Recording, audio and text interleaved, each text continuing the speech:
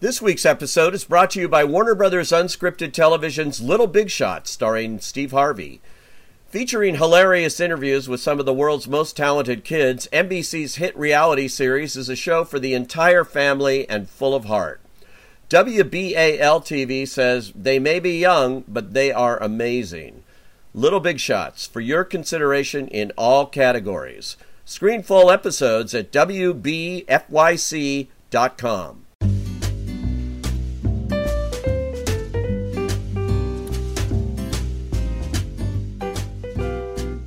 Hi, I'm Dominic Patton. And I'm Pete Hammond. And this is the Deadline Podcast TV Talk. As voting ends at the beginning of next week, on Monday, I believe, is the last day to vote, today we're going to be looking at the biggest races to watch and maybe get your last-minute votes in there, Academy members. Plus, you'll hear Dominic's interview with Holly Taylor from FX's The Americans and my interview with Catherine Zeta-Jones from Cocaine Godmother. That was at our annual Emmy Contenders event. But before we get to those, let's get to the big races. You know, this Emmy season, well, the contenders, to quote our own event, the contenders for this Emmy season have been some remarkable projects. I really think, though, there's a lot of these that just come down to, it's very simple. It's a 1-2, who's it going to be? And I would say right off the bat, Best Actress Drama, it's either The Crown's Claire Foy or it's once again going to be Elizabeth Moss from The Handmaid's Tale. I agree with you. I think it comes down to them. I think there's going to be a tremendous temptation, and I've been noticing the ad campaign for it, to go with Claire Foy this time because they know it's their last shot, and she's so good in this role. Well, it's their last shot with her because, of course, Olivia Colman will come in for season 3 their last shot as the queen with herself. Claire Foy, absolutely. They know that, and they know the whole trajectory of the series. They keep switching actresses every 2 years. Nevertheless, I think there may be a tendency to go there, but Emmy voters love to repeat themselves. We've only had 1 year. That. Yeah, you do love to repeat We've that. only had 1 year with Handmaid's Tale. Are there any stats about that? Like, what are the actual, like, is it like 40% of past Emmy winners will win again? I don't know. I mean, I don't know the numbers, man, but I can tell you all you have to do is go look at it, and you can see. It's true. I mean, ask Don Knotts, who won 5 years in a row. Or, is Ask Don Knotts going to be our new podcast? Yes, which we're going to bring him back. I love Don Knotts. But he's not up this year. But nevertheless, Elizabeth Moss is. Why, that's terrible. Elizabeth Moss. Why isn't Don Knotts up? Because... Well, he passed on. That doesn't stop anyone. That doesn't stop anyone from showing up in things again. What's in this orange stuff you're drinking? Orange stuff. Exactly. All right. Elizabeth Moss lost, and it's nice to see her win and win now too. And plus, she's a producer on the show too, so she could pick up and also too is that season 2 of The Handmaid's Tale, they've launched off beyond the book, Margaret Atwood's classic 1985 novel, which provided the basis of all of the first season. Right. Season 2 and subsequent seasons will be taking the threads of that. And I actually find that in many ways a more interesting exploration and much more interesting adventure. And I love season 1 of The Handmaid's Tale. But season 2, a little harsh for some people. Yeah. But season 2 is great. Then, but Claire Foy, over that other Claire who's back in the race, Claire Danes, we do think it's coming down to Claire Foy and Elizabeth Moss this year. A plethora of Claires. A plethora of Claires. But so, speaking of which, there is a lack of plethora of a certain Julia in the Best Actress Comedy. So 6 years in a row, just to make my point of what they keep voting over and over and over, she set the record, actually, 6 years in a row.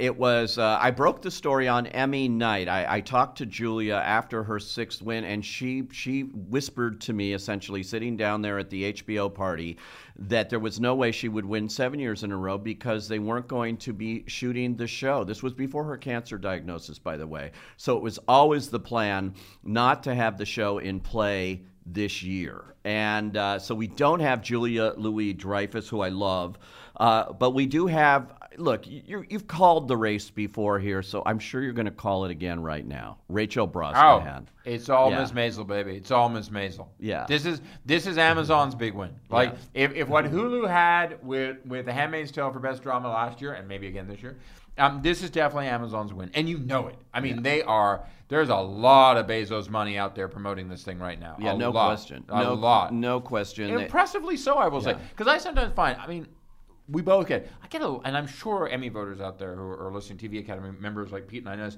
You get a lot of crap in the mail. Oh my God! I mean, I don't know how many boxes of Netflix documentaries I've gotten. It's like two things. One, don't send me the same box 4 times. And B, you know I have Netflix, right? Like I don't need this, right? I did just get another Netflix box that I already had, just to add on to it. The pile this year is bigger than I've ever seen. I just don't know when it's going to end. But it's pretty amazing. But anyway, I do agree with you. I think Rachel Brosnahan has the role. And, when you have the role, and the competition is there, some people that have been nominated year after year and don't win. I think that the fact that there's a little hole here without Julia really only opens it for the Rachel era. And I would say the same thing is true of the actual series itself for Best Comedy because the absence of Veep this year. I think The Marvelous Miss Maisel is definitely in. Now, of course, the Emmys are always full of surprises. So you think you know this, you think you have it down, and then whatever you think turns out to be entirely wrong. Yeah. I think, though, and this brings us to another category that we have discussed many, many, many a time, is Best Actor in a Limited Series or TV Movie. There is really only 2 names you need to know here. The fact is, to go on to Pete's much heralded point of the past Emmy winners usually become future Emmy winners. Not in this category. Yes, Yes, Jeff Daniels. Well, and, it's limited. It's different every year. But Jeff Daniels and Benedict Cumberbatch are it. Like, this is it for them. Daniels in Hulu's Looming Tower, and Benedict in Showtime's Patrick Melrose. Both previous Emmy winners in different categories. They are the only names that matter here. They are the only names that matter. You don't think Al Pacino in any year is a name to reckon with? I think nomination, yes. Mm-hmm. I do not think win. Okay. And I would agree with you. Beyond that, you have Antonio Banderas as Picasso, but I think that's a nomination at best, probably. Here, I agree with you. Daniels versus Cumberbatch, and I have a feeling the Cumberbitches are coming into play here, and they're going to pull him in. They're going to make sure all their chads are pumped. Yeah, I think so, and please don't write letters in that I said that is an actual name of fan clubs. That's what they call themselves. And they love It's called self-defining. Yeah, they're self-defining. They love Benedict Cumberbatch, and who doesn't? He's a terrific actor, but boy, is he amazing, as we've talked about before. Yeah. So, I mean, I think that one. Now, what's interesting is this category that we're looking at of Outstanding Variety Special Live. Yeah, interesting. There's a lot of pardon the pun, because John Legend is one of them, but there's a lot of legends that could happen here. I mean, there are people who literally they'd grab the Big Four prize. Yeah, because in this case, for an Emmy, Andrew Lloyd Webber has a producing credit on this, as does Tim Rice, and both of them have. We should say this is for the Jesus Christ Superstar, and both of them, which would be in this category, and you have to understand this category is not variety special, music special, which is but the Barbra Streisands of the world and that sort of thing. This is separated. It's mostly award shows which get nominated in this category, and then live shows. And because these NBC musicals are live, they qualify for this category. And it's interesting to see that Andrew Lloyd Webber, Tim Rice, they've all won Oscars, Grammys, and Tonys. As has John Legend. And John Legend, too, most recently. Yeah. And they would all, in one fell swoop, become EGOT winners, as we say in the business, should Jesus Christ Superstar come and triumph here, which I think it has a good shot. Now, I just interviewed Neil Marin and Craig Zadan for an episode of my Behind the Lens Deadline series, and they said themselves they've never won an Emmy for all of the programs they've done, for all of the Oscar shows they produce, for all of the live musicals they've had every year. They've never won an Emmy. They forgot how many nominations they've had. It's definitely in the teens. And this could be their shot as well. And so it'll be interesting to see. Now, the competition likely to come in this category includes the Tony Awards, which more often than not wins here. It's won more than anything. I don't think last year's Tonys is going to win. Well, we know why. And, the host is Kevin Spacey. That's why they're not going. Does the Academy... That house of cards has fallen down, my friend. And here's an interesting situation. Kevin Spacey himself has never won an Emmy. And he's probably not going to. But he has won Tonys, and he has won Oscars, and I don't think he's won a Grammy. You know what? He might have for reading I bet. You know what? I'll tell you this. Kevin Spacey. If Kevin Spacey hasn't won a Grammy, I bet he's been nominated for an audiobook read. It's possible, yeah. So anyway, it's an interesting thing if voters aren't thinking about who hosted the show and go to their like standard thing of awarding the Tonys. That ain't gonna happen, pal. That ain't gonna Kevin happen. Spacey gets an Emmy, which would be even Could more. you imagine having to play the clip? Oh my God! And like, because there's no way you could play the clip and not show the host. Well, we'll see. You can, but it's we'll terrible. see if it gets nominated even this year. But it always gets nominated. But they even pulled back. They were going to give Kevin an Emmy finally, a special Emmy, international Emmy. He was getting a special one, and they rescinded it after all that happened with him. Yeah. So this is just an interesting little category we threw in here. There is going to be fallout from these sexual harassment and sexual assault cases and allegations that is going to permeate through this industry for years. Yeah, interesting. So, and also we have, of course, the Oscars and the Golden Globes that tend to get nominated here but don't win. It's Jesus Christ Superstar. Yeah, okay. And now talk about, the new trend in television this year that's really blowing up with the reboots. Well, it's really blown up if you're Roseanne Barr. Yeah. That one blew up and blew out. Yeah, well, it may have blown out, but they're apparently trying to save it, Maybe, but it's not the same. That technically doesn't become a reboot or a revival. That's actually a new show. I mean, but does she get paid for that too? Well, I mean, that's going to be an issue that people are going to have to think about because, in terms of how the IP on that, I mean, how you assess that. I mean, I guess if you call it The Connors. This happened with the Hogan family. Yeah. It was Valerie. They had a problem with Valerie Harper. She left the show.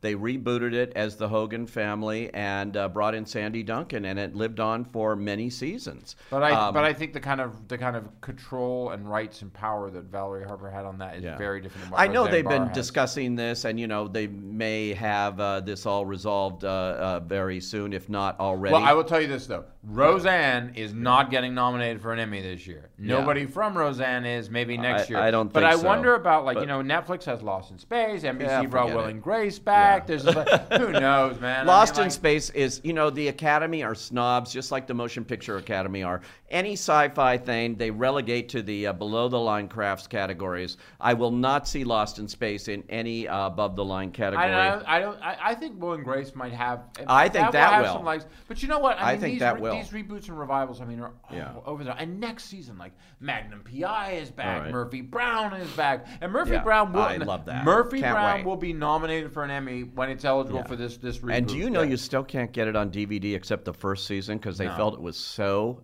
dated. The references in there are all about Dan Quayle and everything. Well, in the last couple of seasons, for sure. It's interesting on these shows.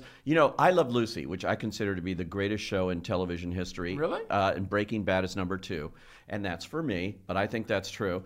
Is not dated except for one episode of the Hollywood thing where they went to steal a grapefruit from Richard Widmark's house and he plugged his current movie. I kind of think I think some of the jokes about Ricky's accent are a little dated. But they're not referencing anything in particular. I will, for instance, say to you, I think I'm not sure I would say the greatest show because I feel like immediately I'll think of something else. One of the greatest shows of all time, in my opinion, is The Honeymooners. Oh, love that. One season. Yeah. One season, 39 and then a little episodes. bit of bits like on some Gleason special. Yeah, on the Jackie Gleason variety show, they brought it back with a different with Sheila McRae instead of But the Audrey. thing is the I'm going to sock you stuff is really like, that hits you with a 1950s. I'm not too sure I do like Ike feeling anymore. Right? So I mean. To the moon, Alice! Yeah, exactly. Let's bring back these shows, folks, and let's vote. That's we were going to close this segment by talking about our dream nominee. My dream nominee is from 45 years ago. Bring back the great golden era of TV, unless you think, as many do, that we're in it now. And you talk we're in a new golden era. Yeah, you talk to people that are doing television now, and you see the immense amount of material that's out there to vote on this year, and it's pretty impressive. It's pretty impressive. I'll tell you what, though. A lot of it's good. Some of it's great. Mm-hmm. It takes a lot to reach the heights of I Love Lucy and The Honeymooners. It does. It does. And, that was a different time. And, but that was when comedy was comedy. Now you're talking about The Marvelous Mrs. Maisel being a slam dunk. And, is that really a comedy? Interesting. Interesting, though. Yeah. Same era. Yeah, because it takes place in the takes place in that era, but I think that's part. I think that is part of the appeal of it. I think in many ways that character that Rachel plays in that, I think it's Joan Rivers. I mean, personally, but it really does hark to that kind of perky, sparky feel that Lucy had in all sorts of places. So, I don't know. Maybe that's the real revival, which is let's go back to the beginning of television to find where the future is. Well, that's it. We're gonna find out soon enough with those ballots coming out in July and the announcement of the nominations. And so stay tuned for that, folks. With that, a word from our sponsor. This week's episode is brought to you by Warner Brothers Unscripted Television's Little Big Shots, starring Steve Harvey. Featuring hilarious interviews with some of the world's most talented kids, NBC's hit reality series is a show for the entire family and full of heart. WBAL-TV says they may be young, but they are amazing. Little Big Shots, for your consideration in all categories. Screen full episodes at WBFYC.com.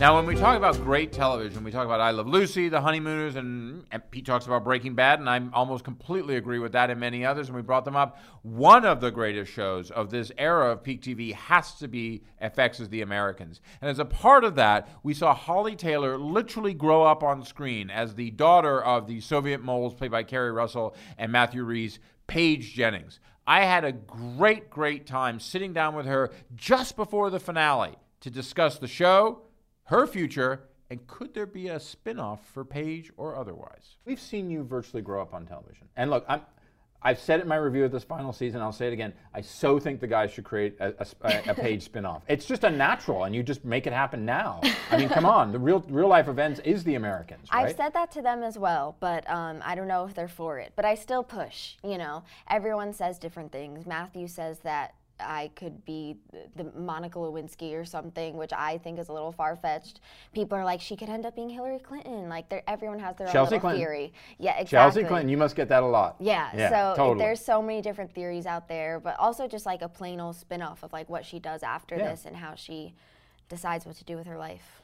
Because there's nothing, no matter what happens in the finale, there's nothing that can kind of unmake what Paige has learned over the past 2 seasons. That her parents are KGB plans, that they've been working actively for decades to basically advance the agenda of the USSR and undermine the agenda of the United States of America. Right. That there's a body count, as you talked, there's sex, and that they basically, the parents, up until 2 seasons ago, the parents she thought she had are not the parents she has. Yeah. For you, though, with all that, what has it been like over these 6 seasons for you? It's been kind of surreal when I look back on it. I mean, it went so fast, and when people say 6 years, or I think like how I was 14 the first season, that just sounds really bizarre to me because it feels like just yesterday was season 1. But I've just learned so much from being on the show, and I can't believe that like almost all of my teenage years were spent on that TV show, and I was lucky enough to have that opportunity. So I still haven't wrapped my head around it. I don't know if I ever will. But going forward in your career, I mean, you came and joined us from New Mexico where you're making a movie. What's the movie is? It's a like mini-series kind of thing called The Unsettling. So it's a spooky horror thing. I'm a foster kid, and some scary things start happening in the house that I go to. So clearly, your career is moving forward. I have to ask this, and we all know the stories that happen, like, teenagers or children who are on shows, and life happens to them. Right. Have you sort of got a plan of where you want to take things? I mean, because you're at such a high level, Holly. And I'm not just talking about the show. I'm talking about you as a performer, such a high level. Thank you. It is intimidating coming off of a show like The Americans, where the writers, like the creator, everyone are just so talented and intelligent. Like, it's a really smart show, and it was never dictated by like ratings or audience reaction. It was always about, no, like, we want to tell this story. It doesn't matter what people think, And I feel like that's something really rare in the entertainment business, where usually, we're kind of swayed by like, what's going to get the most views, what's going to get the most people talking about us on Twitter or something, So I've been really lucky to be on a show like that, and it's hard to think of like what to do after that would even be above it, I'm so lucky to be on such an amazing show, and it's really scary when you think about what to do next. But I would like to do comedy. That's my Really? thing. Yeah. Not a lot of funny in The Americans. No, or not intentionally, there's certainly. not at all. That's why I really want to like switch it up. I'm kind of done with the crying stuff and the scared faces and the eyebrows. So You do those well. yeah. I guess, is that a kind of a natural transition to do a horror show then? I guess so. Yeah, you're like, oh, it's just more horror than yeah, that. Yeah, that's what I told the director. He was like, great job. And I was like, I just move my eyebrows. There's no emotion. You just have to squint them, and all of a sudden you're confused. It's a lot of method there. Yeah. A lot of method. Have you been talking to people about comedy? A little bit. I mean, I try and like put it out there, but it is hard for people to see because I have been playing such a serious, like somber character for so long, when usually kid actors and like teenagers are a little more like jovial. So it's kind of hard for people to like imagine that, but that's actually what I have more training in. So I never really trained in drama. I only ever took comedy classes. At this year's Contenders event, I was lucky enough to be able to talk to Catherine Zeta-Jones, an actress I admire so much, Tony winner. You love Catherine Zeta-Jones. She's great. Don't say I admire her so much. Tony winner, Oscar winner, just a terrific talent, and she's doing Cocaine Godmother. And man, if you haven't seen that movie, check it out. It's on Lifetime, and she plays one mean mama, our grandmama. One mean grandma. Yeah. And it's remarkable, and she was so much fun to talk to. So here is that. A real person here named one of her sons Michael Corleone. She had a dog. It's not in the movie, but I understand she had a dog named Hitler. She named him Hitler. I mean, it's just, you can't write this stuff. You know, it's like, I mean, yeah, she called her son Mikey Corleone because she loved the movie. You know, it's like, okay. So you can imagine for me as an actor to have all those elements of this, you know, how does this woman tick? You know, and also she has no redeemable quality, you know, and I didn't want to play her, and I must say a big kudos and thank you to Lifetime, because this is not a quintessential movie that you go, whoa, this has got Lifetime movies written all over it. It's not, and God bless them, they gave me a fantastically long leash to be able to do it and to do it the way, you know, I wanted to do it, and I didn't want people to find, sympathy for her. I have no sympathy for Griselda Blanco.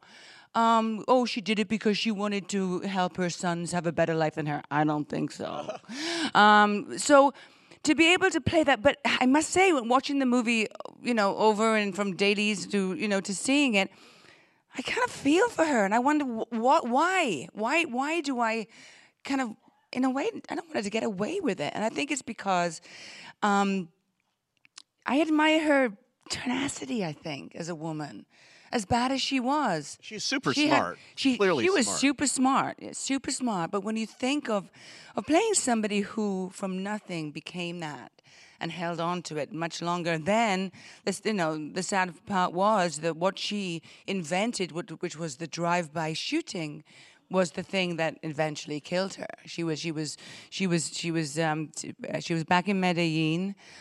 She was deported there, and she somehow wanted to go to get sausages at the market, and she was assassinated. So it's just this whole circle of a huge life, but this really is a very specific time, because we didn't want to do a 6-hour TV series. I would have wanted to do it, but I think a movie just kind of jabs it. Oh, and it moves, and it moves. Like, whoa, and she is merciless there. I guess she's responsible for about 200 murders, they say, and different things that happened. And I didn't know much about her, but everybody in Miami, I guess now that you meet or go there, they all have a story. Well, when I was prepping the movie, I was actually at Art Basel, and so I was in a car going to see Smart, and then she said, "So what do you do now?" You know, I said, "Oh well, I'm actually prepping, you know, a character that I've been wanting to play forever."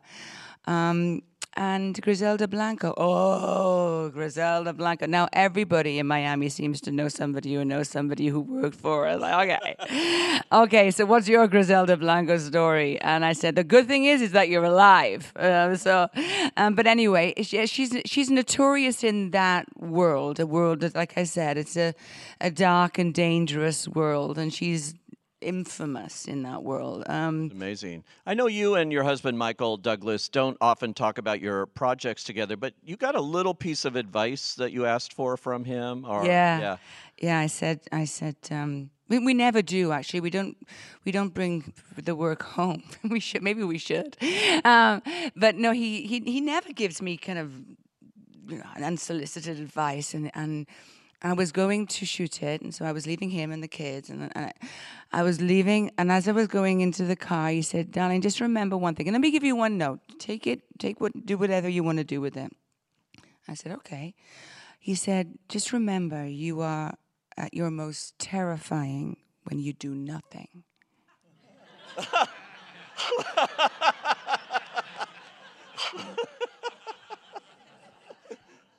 Okay. So that was his note. But, God damn it, I took it, you know? I went, yeah, she would have been at her most powerful, too, when she didn't do things. Cut to, after, 18 years of marriage is like, Jesus, all that screaming and shouting was useless. I just shut up. And I scared the bejesus out of him. So thanks for listening to the Deadline Podcast TV Talk Season 2. Make sure you subscribe to us on iTunes so you'll never miss an episode or a season. And, of course, you can find all of our Emmy-breaking news coverage at Deadline.com. Thanks for joining us, and we'll see you next season. Get there and start voting, Emmy winners.